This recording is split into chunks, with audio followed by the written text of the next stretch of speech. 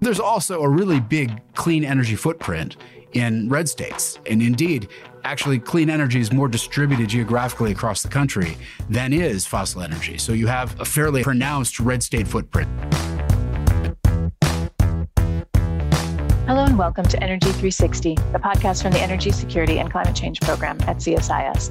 I'm your host, Lisa Hyland. This week, we welcome back to the show Kevin Book to look ahead at the U.S. midterm elections and what energy issues are at play.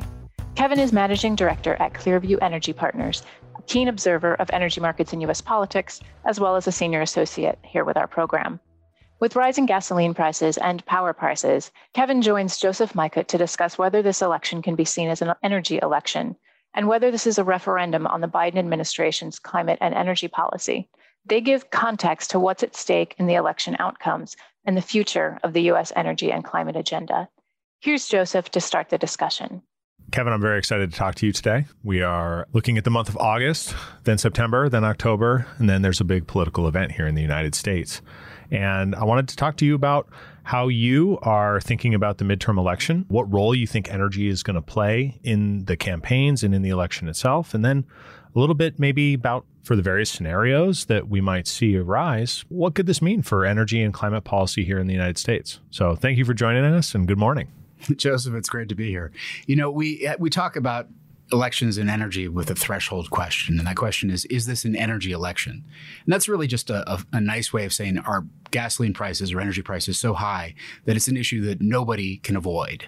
If you go back to 2008, it was exactly then that we saw drill baby drill and policy responses to high prices that became a prominent part of the discourse. And really, we argued that the 2020 election wasn't an energy election per se. Actually, prices were quite low. Now, climate policy featured very prominently in the election, and arguably had it not been for very low gasoline prices, it might have been impossible for President Biden to campaign and win on the green platform that he brought.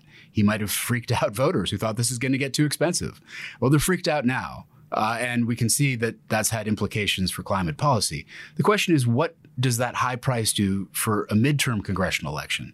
Now, the other part of this energy election stuff, when we bring it up, is usually that we're talking about a presidential year most of the time, where there's a pronounced, a dramatic, I think statistically meaningful inverse correlation between presidential approval ratings going back to the first Reagan term and real pump prices. It's a negative 0.5 correlation in our data set. And if we look at the Biden term, he's actually running at about a negative 0.7. So, and intuitively, this isn't too hard to figure out. You know, if you buy gasoline a lot and you see the price a lot, you get upset a lot if it's cannibalizing other spending you might want to do or putting pressure on households that are frail. And it's natural human inclination to say, well, maybe what we've got in government isn't working. Maybe we need something different. So to some extent, this election then becomes a dual referendum on the president because of energy. It's a referendum on the high prices and the production policy of the president being brought to bear on the congressional midterms, and also his climate policy. So yes, this is an energy election. So we're recording here at the end of July. And one of the things that we've just witnessed is the failure of the president and the Democratic Senate to pass a budget bill that includes a lot of climate provisions in the form of clean energy tax credits and other measures that would have delivered for the green constituency that backed the president. Do you think that that failure causes a challenge for the Democratic case for keeping them in government? Well, the question is which Democrats are going to be upset by this. And obviously the progressives who signed on for the green agenda are extremely disappointed. And they made that very clear. They're also extremely disappointed with Energy Chairman Manchin in the Senate, who is being blamed for this, although arguably, you know, a matter of managing expectations and realistically getting any bill through a narrowly divided Senate at this scale was a pretty big lift. And so the idea that it was going to be a layup probably oversold some folks who now are feeling just a little bit disappointed for that reason. But in terms of voters, you know, voters energized by the climate issue will come out to the polls if they think that they can make a difference. I think that's a good sort of empirical data point we can look at because we saw it in 2020. The question is, will they not come out now because they think that it's just too late There's no chance to save the Congress. There's nothing that can be done. Or will they come out to try to protect the president's agenda? There's an incredibly important thing that can happen for the climate policy issue in the very near term if the Senate stays Democrat after the midterms. Because right now, if the Senate's going to flip as well as the House, which looks very much like it's going to flip, then Senate Majority Leader Chuck Schumer has to try to get as many of the president's nominees confirmed for judicial and administration posts as possible before time runs out, because a Republican-controlled Senate isn't going to be particularly amenable to that. That means that there isn't time for another reconciliation bill after the one they're using for Medicare and for drug pricing is used up, or after whatever gambit they decide to do if they change their mind expires on September 30th. But if they win in November, on November 8th, then November 9th is a day when they say, wait, we have a chance at this because we will have all of the next 2 years to confirm, folks. Let's do the 40 hours of time on the Senate floor needed to tee up the budget resolution. Let's go through that process. And then let's use the 20 hours to finish it up as a reconciliation bill. That will suddenly make sense, or at least seem feasible. So would voters be animated by that? Well, look how long it took me to say that to you. It's not exactly a campaign pitch. So, I mean, this seems like one of the challenges, right? To even think about outcomes for this election where you've got a variety coming off the Supreme Court rulings across a variety of issues, social issues, abortion, and other items. I wonder how much the historical correlation of gas prices and energy prices on approval ratings are going to matter. Do you have any thoughts on kind of existing in an out of sample world, or should we think about fundamentals here? Well, again, applying sort of a presidential axiom to a congressional election is probably also something of a mistake. If you look at Clearview, we don't pretend to be political prognosticators. We take as an input the Cook Political Report's assessment. Right. And if you sort of just run the numbers, we do apply our own analysis of their analysis. Right. So, you take the toss-ups and you evenly split them and assign the leans and net them out and the likelies, and you come up with a number. It's like essentially a net gain of 21 seats for Republicans in the House.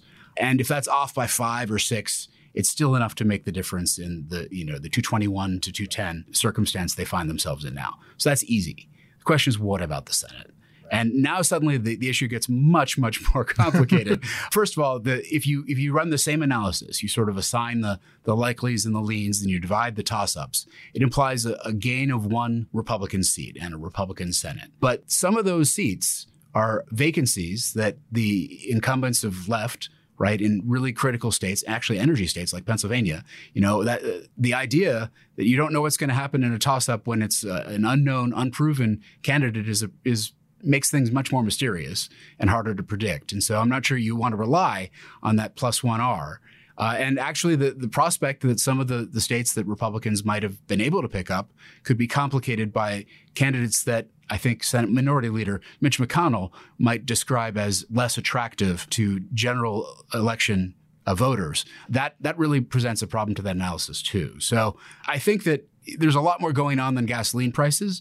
But when you do look at it, so having said all that, let's do 2 things. Let's ask about the price at the pump and the price in the tank. So Pennsylvania is a heating oil state, a big one, big time. And so is New Hampshire, right? So you have a Republican Senate seat right now in Pennsylvania that could go Democrat, but might not because of the heating oil price. Pennsylvania is not a big gasoline consuming state. Relatively speaking, the household consumption is below the national average per capita. And the impact on income is even lower because it's actually a fairly high income state. New Hampshire is the opposite, though. New Hampshire is a big gasoline consuming and home heating state where it's a Democratic incumbent. Right. So it's a big factor. And then if you ask, well, so what else? What else on this gasoline front? Well, North Carolina is a pretty big gasoline consuming state as well. And now you have questions about whether or not there's really an opportunity for a Democrat pickup there. And that does factor in. I think that, again, there are going to be idiosyncratic factors that may get ahead of energy in some of these Senate races, but it's surely going to be on voters' minds. Well, and to the extent that all politics is local, especially as you look at Pennsylvania, you might even bucket Ohio in there, though that doesn't appear to be as close. The overwhelming sense that the president and his Democratic allies are against production or have a climate agenda that's going to exclude economic development or not respond to just global energy prices does seem like it's a challenge at the moment.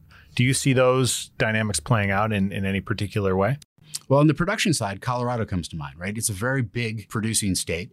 And Michael Bennet is looking like he's ahead right now in the polls and has a chance of retaining his Senate seat, Democrat from Colorado. And he has not exactly taken the pro-industry line all the way through and through. He's leaned green on a lot of key issues so far, and it may not hurt him there, right? Even though it's a big producing state. And part of the issue, I think, is when you get down to the share of GDP that comes from the upstream and extractive industry. Now, it's still pretty high in Colorado, to about 2.5% in 2020, which is the most recent year. And it's about the same in Pennsylvania, right? Big gas producing state.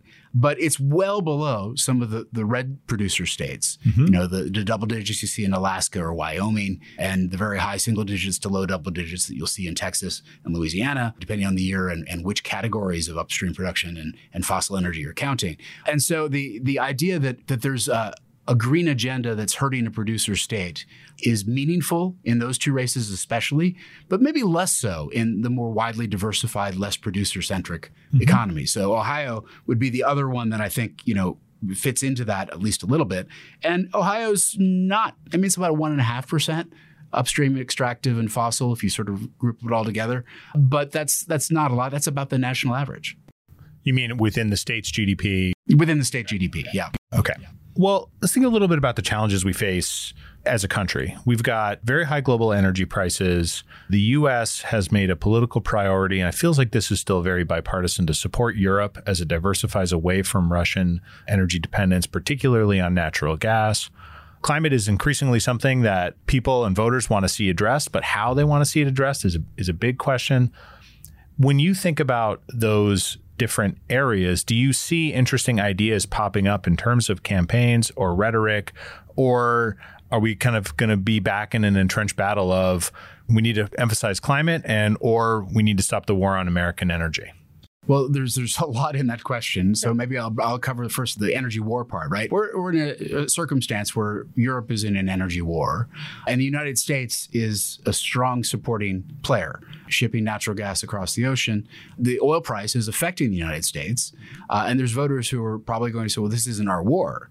Now, the president's pitch is that it is. This is a global fight of democracy versus autocracy, and this is the shape of the world for the next, decades to centuries. So this is our fight, sort of, mostly, except not a declared war from Congress and not actually a war. Voters do not tend to look that way on these issues when they think about the pocketbook side of things. And so when we have disposable personal income falling on a real basis because of inflation and the end of a lot of the COVID era supports, you're starting to see, I think, real energy pressure on households that just doesn't provide a lot of sympathy to this like energy warrior, arsenal of energy type talk. They just want prices to be cheaper. And I think the White House certainly understands that. But for candidates, that doesn't give them a lot of options. They can basically say, we support things like gasoline tax holidays, which sound like instant money and good news to voters. Well, Maggie Hassan in New Hampshire has been one of the proponents of that for months now. 5 months ago, she was pitching this, looking at a close race and quite worried, especially when it looked like she would have a formidable Republican challenger. And, these are the kinds of options that are coming up. As policy solutions, they may not really be the stuff that I think, Joseph, your team here focuses on so much and looks at in depth, because these are ephemeral sort of political red meat, not the substance of an enduring transition. But there is a second part to this question, which is, if you look at the last election, there was a calcification and polarization of energy politics. It suddenly became the case that Republicans were the party of fossil energy and Democrats were the party of transition.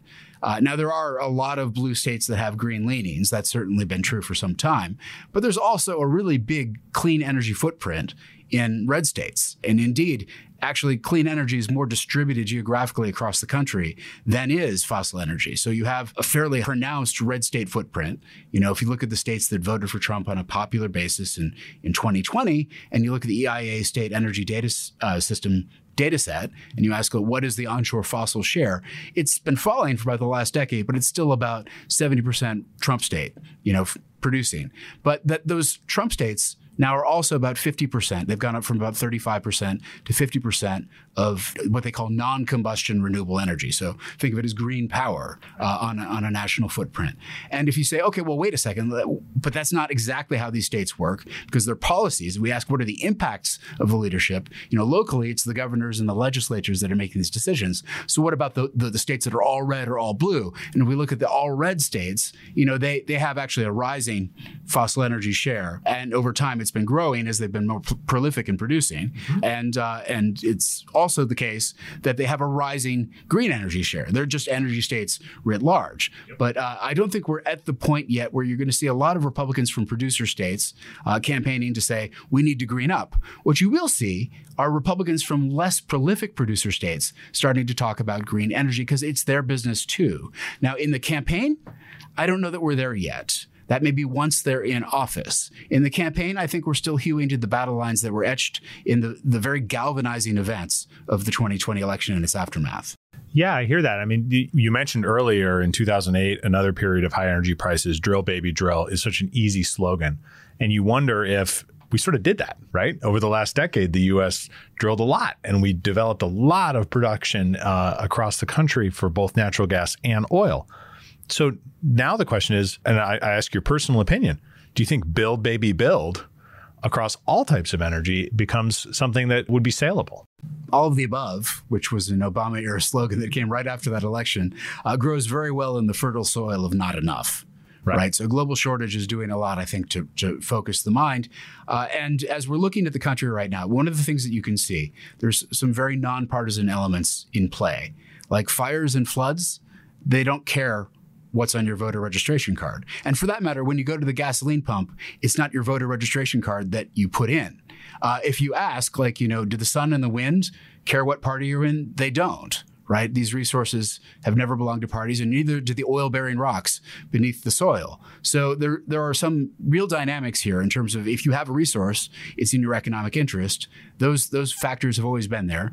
But if you have a risk, a climate risk, it's in your economic interest to mitigate that. Mm-hmm. And if you look at some of the coastal producer states, Louisiana is a very good example. Not exactly on the bubble, not a close election state, not one of the dynamism focal points of elections right now. It's been almost entirely red except for the governor. But the state is very focused on the environmental consequences of climate change, even if they don't use those words. And if you look at Texas, again, bluing, getting bluer, purpling up a bit in places, pockets of blue in the cities, big ones.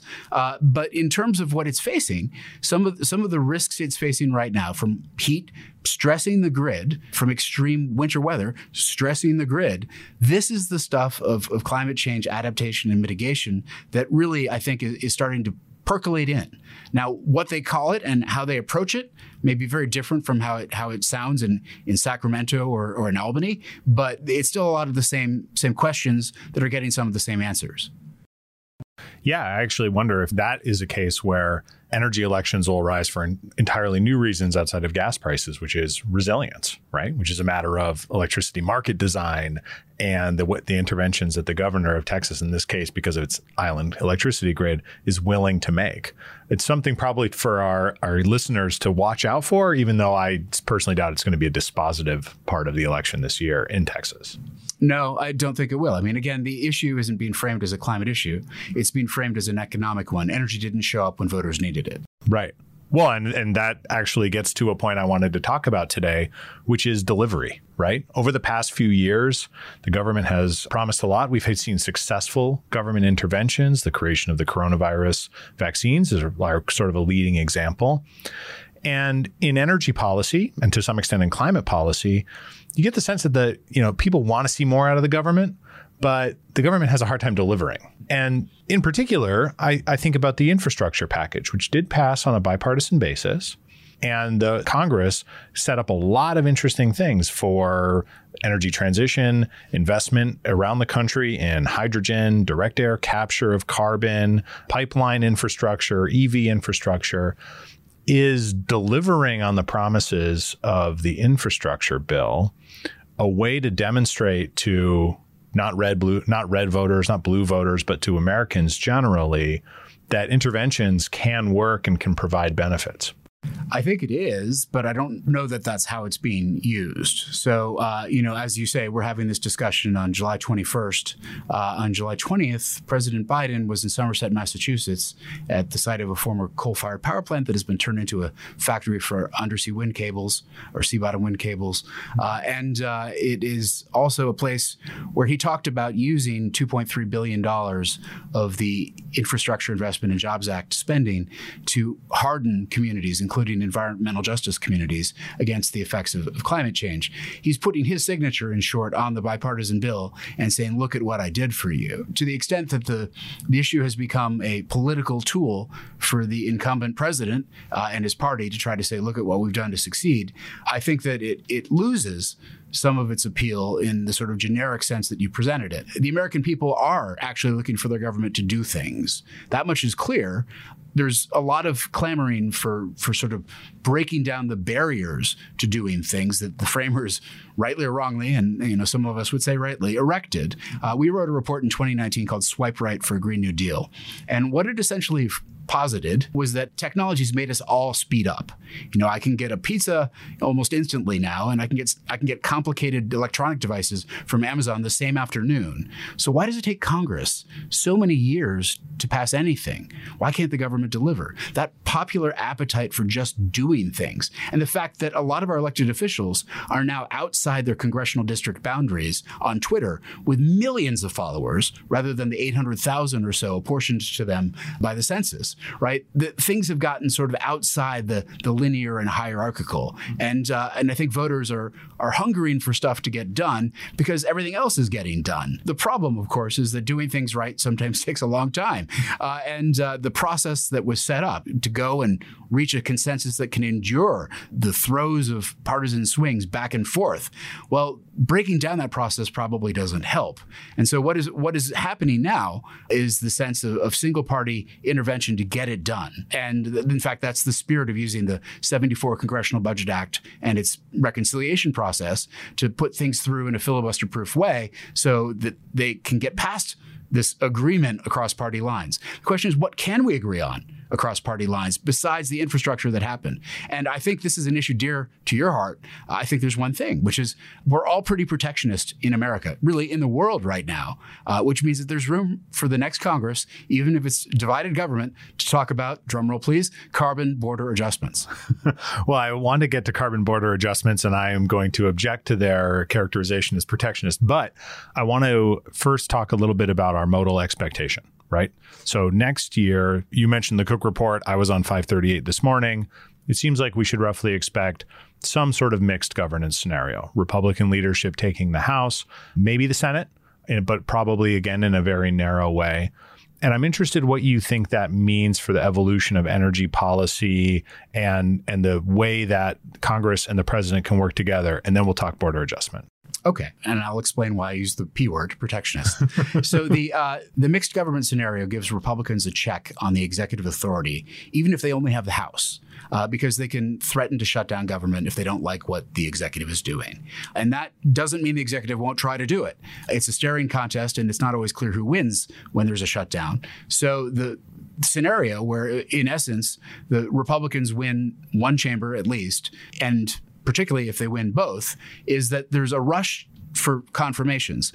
But there might also be room immediately after the election for Republicans to get a tax extenders bill done. Mm-hmm. And the reason to do that would not necessarily be because they want to serve a green agenda, but more that they want to serve their own tax extension goals so they can spend the next 2 years saying no. And to actually get the deck clear for the legislative agenda that they do want to prosecute or inhibit, and to spend a lot of their time probably on oversight and slowing things down that they don't like as they look to try to put a Republican in the White House for 2024. So in a mixed government scenario, sort of in the immediate term, you do have sort of a foreground legislative outcome that could create new momentum for energy and energy policy. But in terms of what happens in the years that follow, in that mixed government scenario, it's the executive on its own. And as you mentioned, in the wake of West Virginia versus EPA, it's probably going to be a harder regulatory slog. But this is where the presidential, what we call superpowers, including emergency declarations,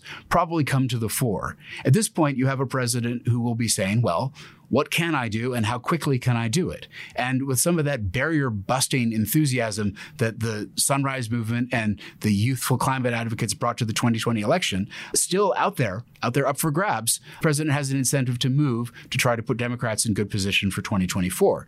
And now you get potentially a lot of new things that you might not have expected, some of which I can't even conceive of yet, but a climate emergency that also, in addition to greening up, which is what could happen if they did it today, adding green energy doesn't necessarily compromise fossil energy interests, at least not directly, but actively going after fossil energy production in that climate emergency. That kind of thing becomes possible. The opening of federal lands to wind and solar while closing them to fossil production, another superpower, almost certain to happen on the executive front in this mixed governance scenario, is already happening. So why wouldn't it continue? It's still further binding the U.S. in international treaties and alignments.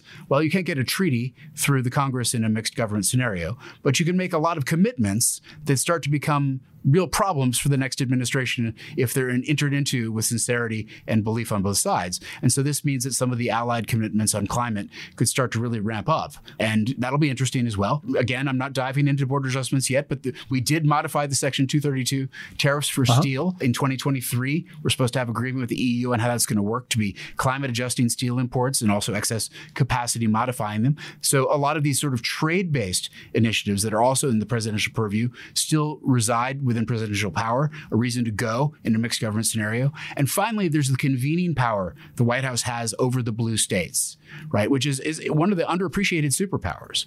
Actually, the ability to get all the blue states to march together, they wouldn't necessarily do it on their own. In the person of Ali Zaidi, the deputy climate director in the White House, and also Gina McCarthy, the director, both strong ties to state government in their past. Looks like they're doing it already and ramping up to do it in the coming years. So, you mentioned the issue of federal lands management. That's a place where the executive branch in the U.S. has quite a bit of authority and probably could use it more extensively.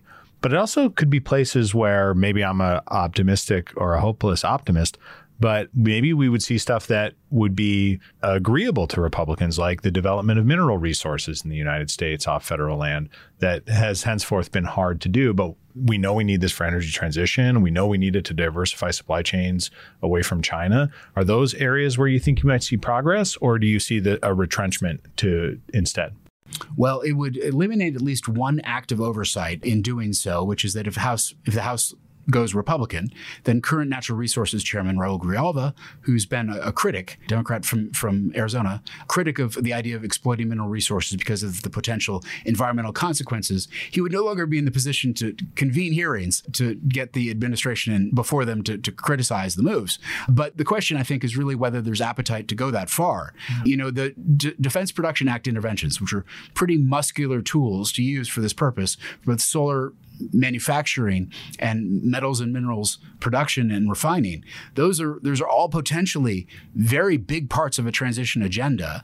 And in some cases, I do believe Republicans would support this. This is exactly the sort of thing that they might be looking for, the opportunity to create and build industry. And in this case, the Republican brand is actually the sort of thing that the industry would want. It may be clean energy that you're talking about, but lower tax rates, faster permitting, more accessible labor regulation. These are the kinds of things that Republicans have been selling to industry for years, and green industry might want it as well. But the question is whether it could be delivered. And again, the environmental agenda is a complex one. As much as we talk about this idea of transition and getting into electrification inside our borders, the question of where those materials come from and on what terms they're produced is going to get ever larger. Yeah, I completely agree. I mean, the only thing I note is I was reading this morning the House Republican platform for climate, energy, and conservation, and they've got 7 items. It's released earlier this year as sort of the Republican response to the president's agenda. Item number 1 is unlock American resources. And so as an optimist, I'm always trying to think of, okay, well, what are interesting ways that we can unlock American resources to the benefit of energy security abroad, whether that might be natural gas, or the benefit of the energy transition, and that might be minerals. If we can have an interesting national dialogue about that, I'm looking forward to it. Well, you're in a position to convene it, so hopefully it will happen. We will try. You mentioned border adjustment as something that is plausibly bipartisan and something that we might see more energy around in the next few years. For our audience who might be unfamiliar, what is the context in which you think a border adjustment could arise? So let me go back to what I said about protectionism. Yes. I'm not saying that the border adjustment is protectionist, although I will say that it seems to have momentum from the protectionist sentiment that we have had growing, I would argue, because of fiscal stimulus, fiscal interventions. You spend tomorrow's money on yesterday's factories, you're going to protect those factories. And so the Great Recession was, medium single-digit trillions of dollars in the G20 in fiscal stimulus. And we saw a wave of trade war that followed. Mm-hmm. And we've had something like 4 or 5 times that amount, depending on how you count and who you count, in fiscal stimulus for COVID. What do you think is going to happen? So the EU has already made a definitive move for the carbon border adjustment mechanism. There's precedent here. In 2000 and 2002, the U.S. lost trade cases before the WTO. And in 2004, in March, the European Union decided that they would essentially assess penalties for our violations under our extraterritorial income tax law and foreign sales corporation laws were the things at issue. And they basically said, we're going to start at 5% on duties on manufactured goods, raising 1% a month. Well, in October of 2004, which happened to be an election year, the American Jobs Creation Act passed and created the now defunct Section 199 deduction in place of some of the other tax credits that were found objectionable before the WTO. Well, it may turn out that the same mechanism at work there, Main Street saying to Washington, hey, we just want to sell stuff, can you fix this, could be a response to the imminent carbon border adjustment. Even if the European Union isn't actively assessing duties right away, the prospect that they could begin to have effects. And moreover, I think it's pretty clear that if you look at that underlying protectionist sentiment, there's truly this sense that we are now in a post-globalization world, and we can't rely on globally sourced resources in place of domestic manufacturing. We can't have lean inventories as once we had them because we can't rely on them. We have to onshore, reshore, friendshore, whatever you want to call it. We need more manufacturing in places that we can count on, and that is likely going to bring this issue into the fore as well. Because as we bring manufacturing home, the country is going to ask, well, okay, now that we've done this, we lost this manufacturing because we couldn't compete before. How do we compete now? And I won't use the P word, but there are mechanisms in place to equilibrate the cost of doing business in the United States against a lower cost of doing business overseas. And equilibration via border adjustment is one way to do it. And it turns out that the lower carbon intensity of domestic steel and other metals and heavy industry, as well as our grid relative to other grids, is truly an advantage in that context. And one of the big sticking points when we talk about border adjustment is that in Europe, they're creating a border adjustment which is backed and meant to adjust for the European cap and trade system, right? So there's a domestic policy that the border adjustment is trying to prevent leakage, which is the path to WTO compliance, right? The political way of saying prevent leakage is keep jobs in Europe. In the US, we don't have a national climate policy. We don't have a carbon price. And so one of the big challenges as politicians and policymakers look at border adjustment is what to do domestically that makes this either something that can appeal to the WTO or meet their needs or not and say, we're going to border adjust and the WTO can deal with it. We'll see you in court. What's your view on that dynamic?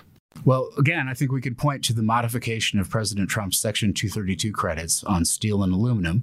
All right, we had an October with agreement with the EU, a March agreement with Japan, a May agreement with the UK. All of them basically said, for steel at least, and then some of them also aluminum, we're going to look at the carbon intensity and we're going to adjust. Well, guess what?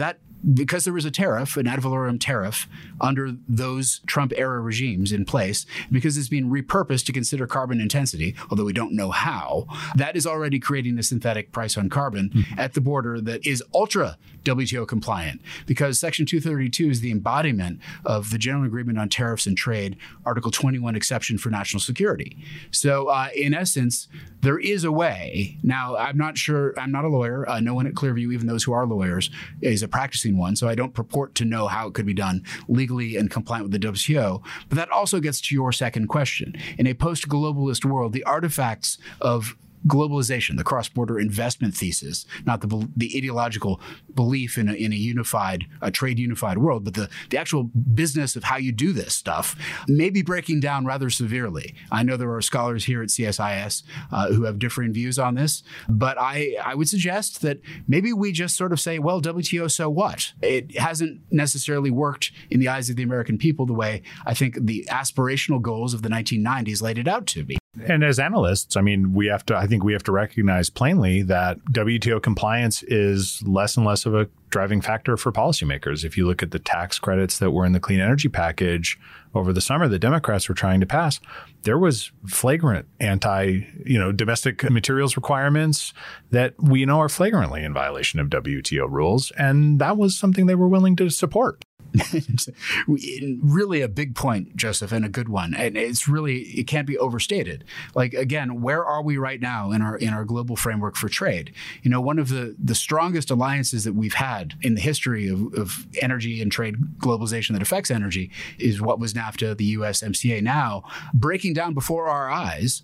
Right? Mexico has no problem, it seems, doing its own thing, irrespective of what Canada and the U.S. want. If we can't even get things to work inside of global trade frameworks with our nearest and dearest neighbors, then how across oceans and across the vastness of the world should we be expecting this to work? Now, I'm still a globalist dinosaur. And, as a person, this isn't necessarily the outcome I want. But as I think there's efficiency to be had through trade, and then we'll find that when we build these domestic capacities to manufacture, we're going to be over capacity. Now, for energy, it's bullish in the near term to do this because you're going to have all this new capacity that's going to need to be energized and constructed even before that. So that's the good news, at least for energy. The bad news is that overcapacity means slower growth and inefficiency. It means less growth rate relative to trend you otherwise could have had. But in any case, the politics of this are spot on right now. The American people are not calling for a global world. We can see that. Maybe at some future point, it swings back the other way. But the appeal, the labor-friendly green jobs appeal that the Democrats, the pitch they were making, that's not that different from the pitch that the Trump administration was making. Mm-hmm. A lot of this sort of green protection stuff started with the safeguard tariffs that the Trump administration put in place, the presidential safeguard tariffs, the Section 201 tariffs that happened on solar products during the Trump era. So I think you can say that with some seriousness, it may not matter. So I also think there's an interesting split between how policymakers want to talk about border adjustment. I agree there's a protectionist impulse that they're trying to satisfy, but I would also characterize one as being a strategic impulse. It's not necessarily about just onshoring jobs, but it's about competing in international markets with Russia and China. And in the energy space in particular, the case that policymakers want to make is that U.S. LNG, U.S. oil production and exports are cleaner on an emissions intensity basis than almost any other resource in the world. As an analyst, how do you look at that argument? And if policymakers want to make it, what do they actually have to show? Well, first of all, we've written a lot about that very argument being made as a justification for LNG exports to regulated markets. And the question is very clear. It's something you're going to have to prove. You're going to have to show the data in a verifiable way, and it's going to have to be something that's believable to the buyers and also consistent across the different monitoring zones where you're going to be monitoring, both from space, from the sky, from the ground. There's a lot of work to be done, particularly on LNG, to deliver that result in a satisfying way. Now, the buyers right now, particularly in Europe, may be a little bit more accommodating. They may not be checking the pedigree of every molecule as they might have. I think it's safe to say that realpolitik is taken over in that respect, and rightly so. But in the long term, these sorts of controls, they're something that I think are really going to matter for market access for the U.S. as we look to send our molecules overseas.